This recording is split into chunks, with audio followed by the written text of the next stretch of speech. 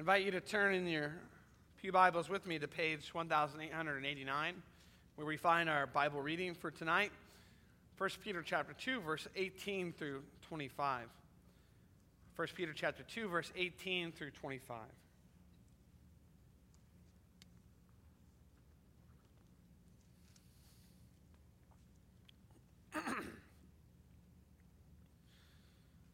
Hear now the reading of God's word. Slaves, submit yourselves to your masters with all respect, not only to those who are good and considerate, but also to those who are harsh.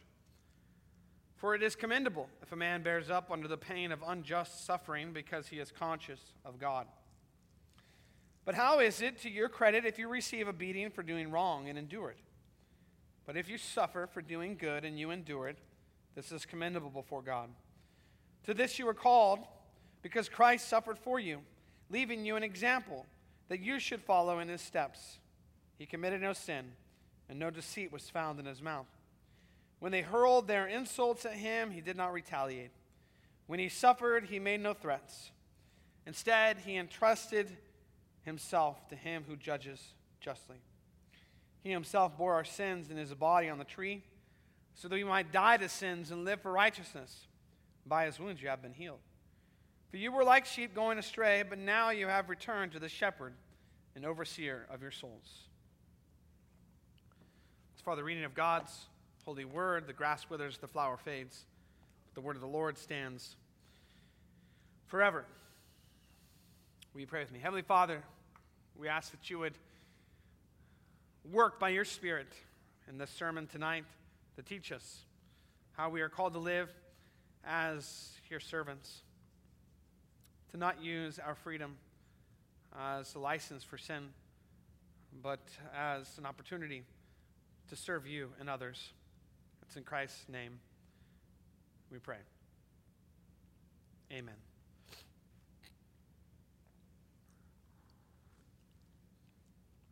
So I was listening to a podcast this week, and for those of you who don't know, podcasts are like the modern version of radio, except you can download it and listen to it whenever you want. So podcasts, I was listening to a podcast this week, and this podcast was about different belief systems that we believe. And one of the belief systems that he was going against in this podcast was that our experiences determine the outcome of our life. And in this podcast, he quoted from Steve Chandler, who's a pretty famous sort of what you would call, I guess, a life coach or a personal improvement coach. And this Steve Chandler, he had this thing that he was teaching in his class, and it was something like this. You know, he said, like I said one time before, it starts very early in our culture and our society that we have this broken programming that we're taught. A little girl comes home from school, and the mom says, "You look happy. What happened? Did something good happen to you today? Something nice? Were kids nice to you? Did the teacher give you cookies? What happened outside of you that you had no control over? What good fortune, what nice thing happened to you that made you happy?" And then if the little girl says, "Well, nothing happened. I just made myself happy." That's weird in this family. Not around this house, you don't do that. We send your brother to reform school for that. You know, so you get the idea, right? You look sad, honey. You want me to put on that video for you? So the mom puts on Cinderella, and the song comes on. Someday my prince will come. Someday my prince will come. And so the little girl says, "Okay, well, I'm not happy. I'm not happy now, but someday my prince will come. Someday this mythological creature will come into my life and everything will be better. Then I will finally be happy." The whole culture, all the songs, everything we teach is that things come from the outside in, and you don't have any control over that. Think about it. If life is good, then we're happy. If someone is mean to us, we're mean back. I was on Facebook back in the day when they used to have the poke. Do you remember the poke? If somebody pokes you, you poke back. If someone's nice to you, then you're nice back. If we want to be happy, something happy has to happen to us. If we want to be nice, something nice has to happen to us. If we are mean, it's because something mean happened to us. That doesn't really have to be taught, does it? I mean, that kind of attitude towards life, that comes naturally. We believe that we're just victims of our circumstances. But according to Peter, this is not true of Christians. Christians are not to be slaves to their circumstances, but rather they're called to be servants of God. And so, our theme tonight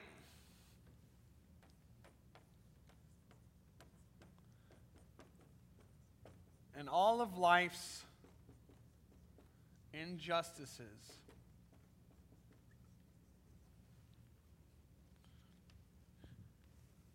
we are called to do good and entrust ourselves to God. In all of life's injustices, we are called to do good and entrust ourselves to God. And so we have 2 points tonight. The first is suffering servants.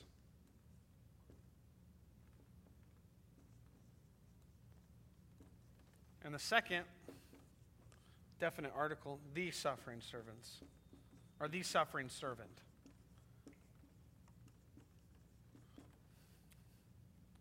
So suffering servants and the suffering servant. Let's start with point number 1. All right, we got to talk about it.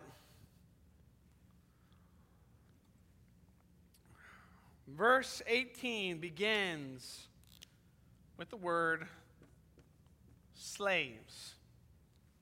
Okay? Verse 18 begins with the word slaves. Now, what you don't see in the English translation is that the typical word used for slave in the New Testament is doulos, which is, interestingly enough, where we get the doula that helps you in birth from, right? She's the birthing servant. Doulos. This is not that word. And it's an interesting nuance because what Peter seems to be talking about here is that there are differing kinds of slaves in the Roman Empire. There are those who are, indentured servants, which is kind of what is being said here, like servants rather than slaves. And they have a measure of freedom. They have a measure of opportunity, which makes sense because they're the ones that are allowed to be a part of the church, the Christian church.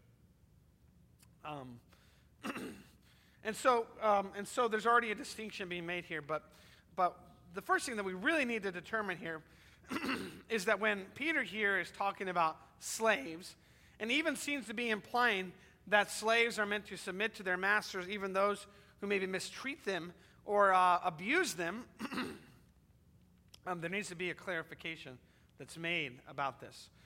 So there's been a number of studies done about slavery in the Roman Empire, but one of the studies says that possibly up to 50% of the population would have been categorized as slaves. And the way that the Roman Empire functioned a lot of times was people would sell themselves into slavery in order to pay off debts. A lot of times people would employ themselves into families, into households. And then those households would then be, people would be born into that kind of slavery or servanthood, right?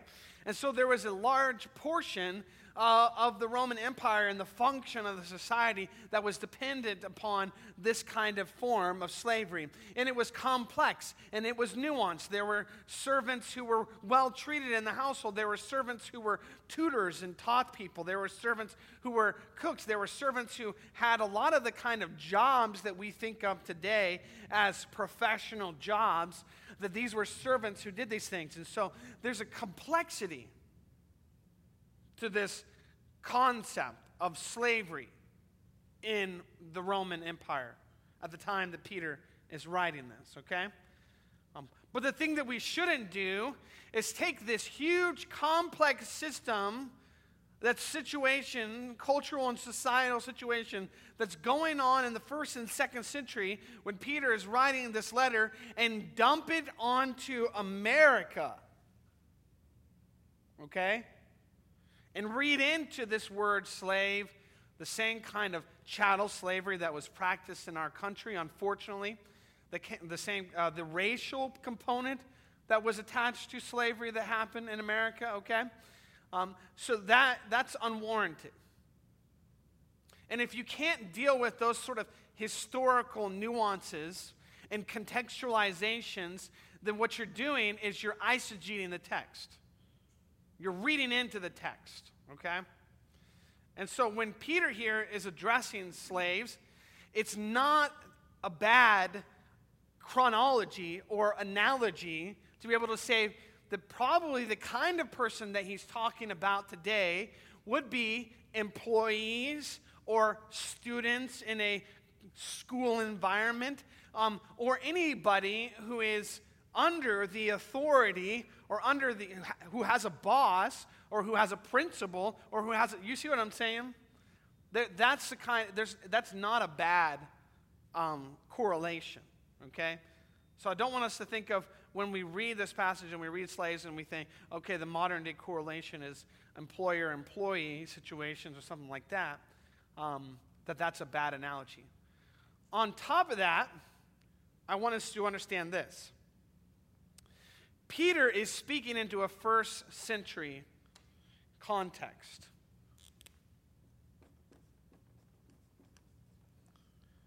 He's addressing his people where they're at. At this time, in this country and in this context, households and the way that they were managed and run was the backbone of the society and the culture. You can read many Greek authors talking about what they call household codes, and that's what Peter's addressing here. He's talking about universal submission. He's talking about slave and master relationships. He's talking about wives to husband relationships. And Paul even does this, talks about children to parent relationships. This is not just a biblical concept. This is something that Peter and Paul have taken from the Greek culture, this idea of household codes, okay? And Peter is speaking to where his society and his culture is right here in this moment. There is nothing wrong with, by the blessing of God and the way that the gospel has permeated our culture, for us to take advantage of the laws that have been put in place today that protect employees from unjust employers. The laws that have been put in place today that protect children from abusive homes, that protect wives and husbands from abusive situations. There's nothing wrong with that. And Peter here is not advocating that what you're to do if you work for an abusive boss who's sexually molesting you or anything like that is to just take it and to not say anything. Because unfortunately, at this time, Peter is speaking to people who did not have those kinds of rights and privileges. As the gospel permeated the culture, those things came to be. As the gospel permeated the culture, this kind of slavery was eradicated. The only places where slavery as an institution has been gotten rid of are the places that the gospel of Jesus Christ and the church and the kingdom of God have gone to. Okay? You're going to hear a lot of criticism about verses like this in our culture and our society today because people will put the one who's oppressed on all this kind of stuff, but that's not what's going on here. In fact, what we see here Peter doing is giving value and rights and privileges to slaves that did not have them. In fact, often in the household codes that you read in the Greek literature, slaves were not directly addressed because they're property. Here, Peter directly addresses them. So I think that's a clarifying thing that we need to understand here about this whole passage about slaves and masters, okay? This is a household code, And also, if you take into context that prior in this very passage, Peter addressed all the Christians in the terms of general submission to authorities over us. And he said, live as free men, but do not use your freedom as a cover-up for evil. Live as servants of God. That you could say that Peter here is using the slave or the servant as a paradigm for all Christians. Okay?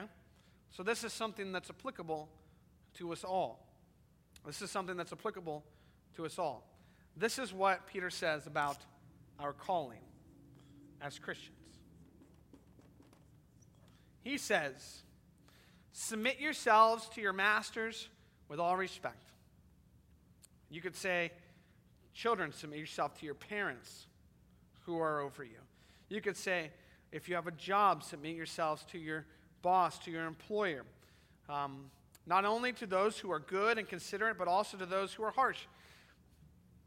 In a modern day connection, we would say, okay, well, we have laws that protect us and our rights and our jobs, but there are still times when our teachers can be more harsh than necessary.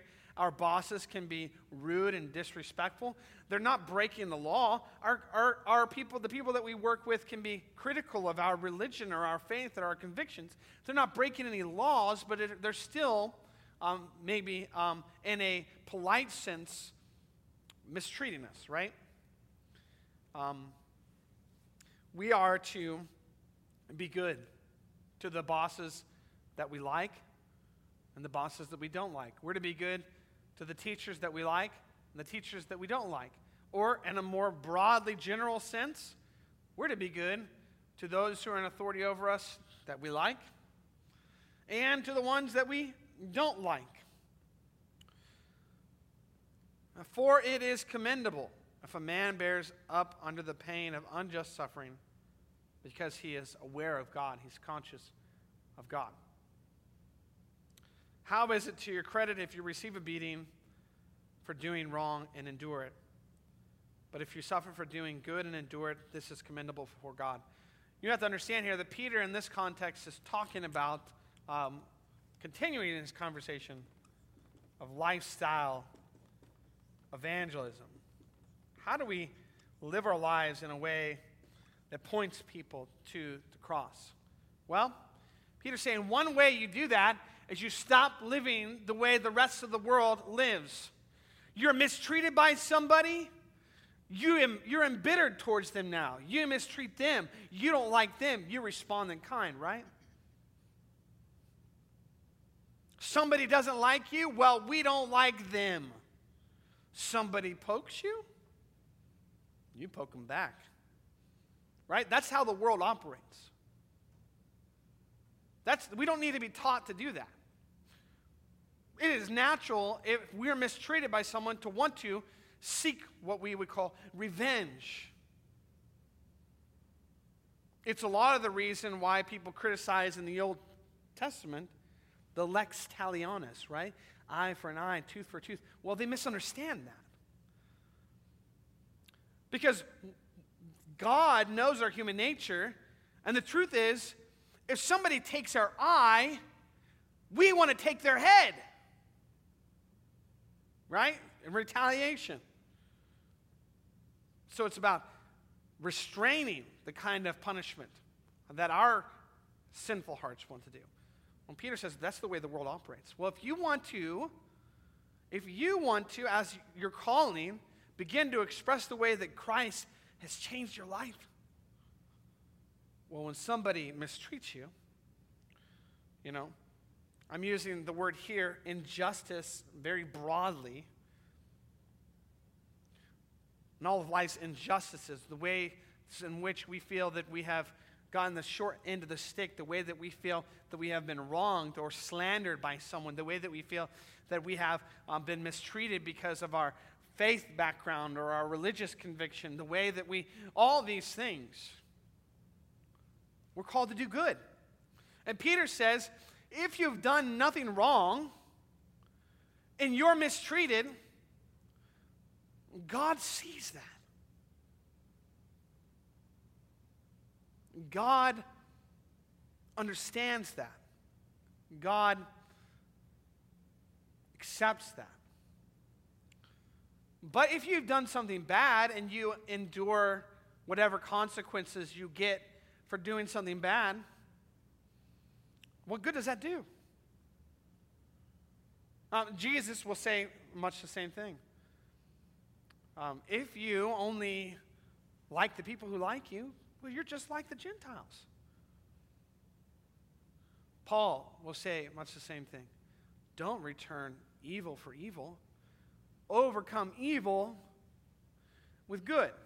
You see, that's what Peter's teaching here. That's the core principle that he's teaching here, right? He's calling us to be suffering servants because it is in that moment in which we see someone who's being mistreated, but they've done nothing wrong, that we can be convicted of our wrong, our heart. I've got a more recent application to this if we're going to be talking about racial issues in our country. A better way to apply this kind of principle, this idea, would be the civil rights movement. The push from Martin Luther to do nonviolent protests, nonviolent marches, nonviolent, they would go and they would sit or they would stand or whatever it would be. And the first time these images were televised of people taking fire hoses and spraying the protesters down who were doing nothing wrong, who were nonviolent in every way possible. That struck at the heart of our country because we thought to ourselves, who's the aggressor here? Who's the one who's in the wrong here? You see what I'm saying? And Peter is hoping that in this context, this first century context, if slaves are good and obedient servants and they go above and beyond in the work that they are doing, and then they receive mistreatment because, just so you know, slaves weren't allowed to have a religion that was different from their master's religion. Wives weren't allowed to have a faith, conviction, a religion that was different from the master's religion. If they were to be mistreated by their master because of this new faith that they've chosen, that they're living out or whatever, but they've done nothing bad, that would strike at the heart of their master and give them an opportunity to share the gospel. Why?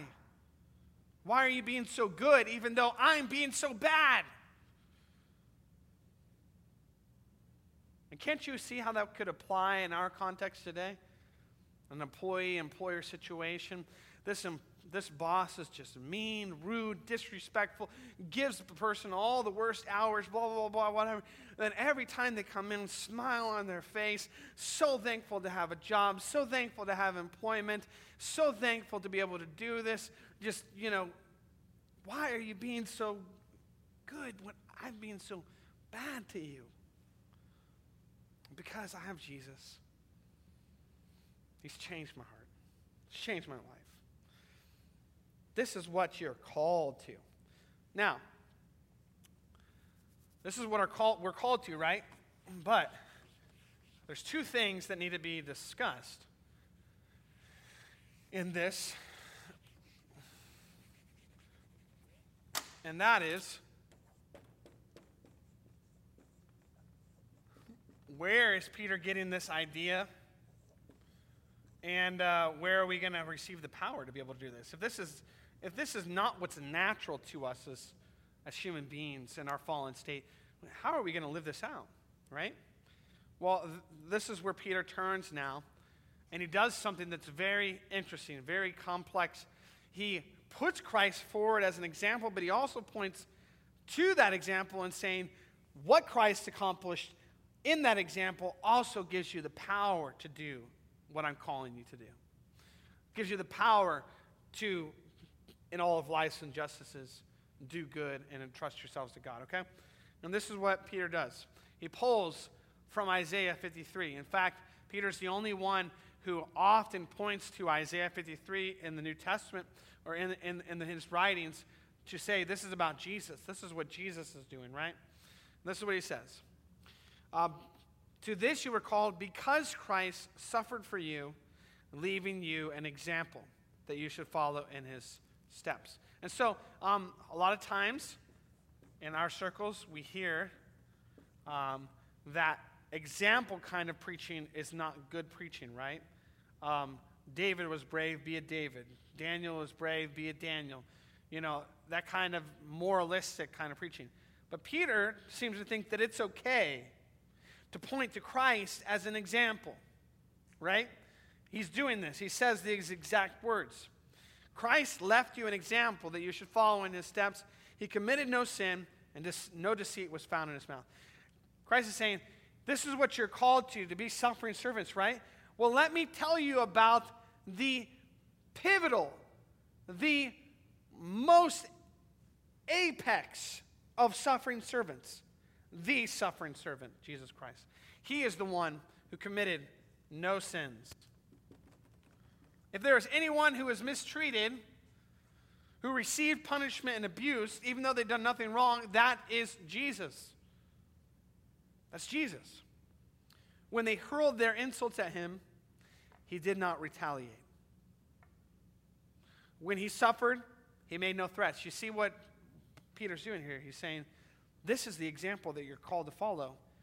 Jesus showed us how to do this. Jesus is the one who did nothing wrong, but he did not retaliate like the rest of the world does. What do we do when somebody hurls insults at us? We hurl them back.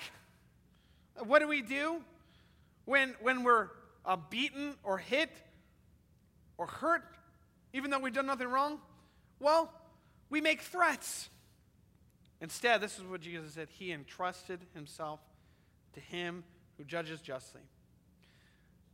Jesus and all of his suffering, and the suffering of the servant in Isaiah 53, what he did was he said, I know that I've done no wrong, but I entrust myself to you, God, because I know that you judge justly.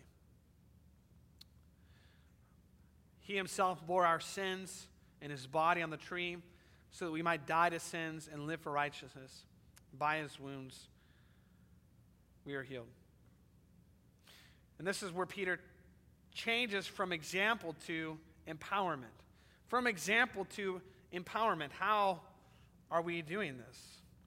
How are we changing the way we've always operated in our fallen condition to respond in kind? How are we going to now, in all of our injustices, return with good and entrust ourselves to the one who judges justly? How are we going to do this? Entrust ourselves to God to not respond in kind.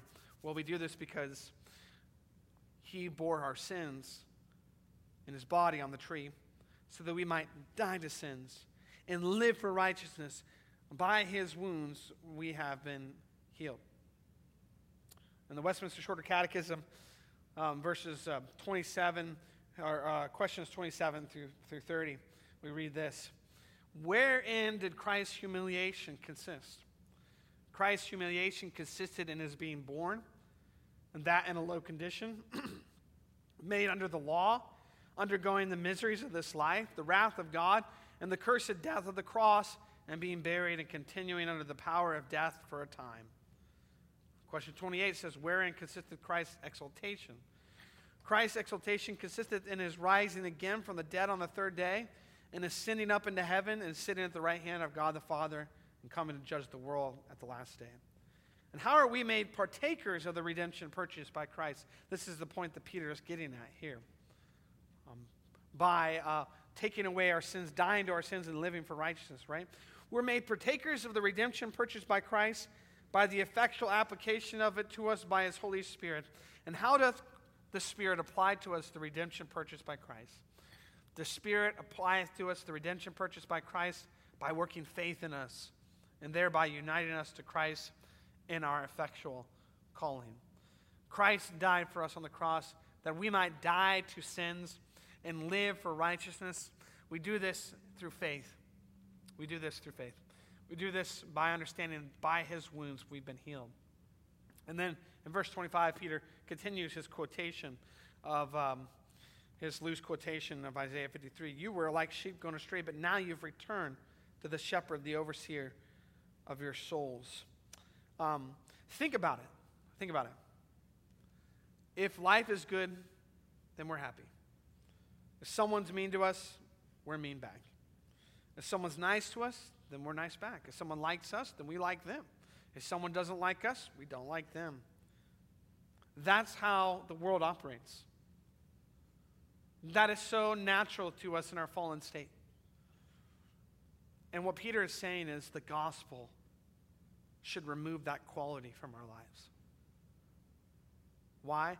Because in Jesus Christ, we're shown that the perfect way to image God, to be made in the image of God, because Jesus embodies that, right? Is to receive punishment, even though you don't deserve it. To not open your mouth, to entrust yourself to God, to return evil, to return, you receive evil, but to return good, to overcome evil with good. That's the path that Jesus chose. That's the path that Peter is calling his first century audience to take. And that's the path that we're called to in this life too, in all of our situations and circumstances, where we're meant to return all of life's injustices by doing good and entrusting ourselves to God. Entrusting ourselves to Him who judges justly. So I pray that we do that. I pray that in every opportunity we have, when we're at the receiving end of ridicule or mockery, we're at the receiving end of who knows, that we might see times where we're denied services because we're one of those Christians. When we're at the receiving end of mistreatment in our places of work or in our school situations, we have an opportunity. We have an opportunity to express the very character and nature of Christ. And to do good in the face of all injustices. To not say, hey, we're slaves to our circumstances. Whatever happens to us, whatever comes to us outside of us, affects us. Absolutely. We have no control over this thing. But to rather say, because Christ died for me, I can die to sin. And because Christ lives, I can live in righteousness. And so when I receive something hurtful, mean-spirited, when I receive all of life's injustices, whatever they may be, I can do good. I can do good in response to those. I can love that person. I can show them care, compassion, even if they show none to me. Because I've been changed, I've been transformed by the gospel of Jesus Christ. Amen. Will you pray with me? Heavenly Father, thank you. Thank you for this word, Lord. We pray that you would work this in our lives, that we would be slaves to you and not to our sinful natures, that we would be your servants, to live as free men, but to not use our freedom as a cover-up for evil, to use it as an opportunity to serve others.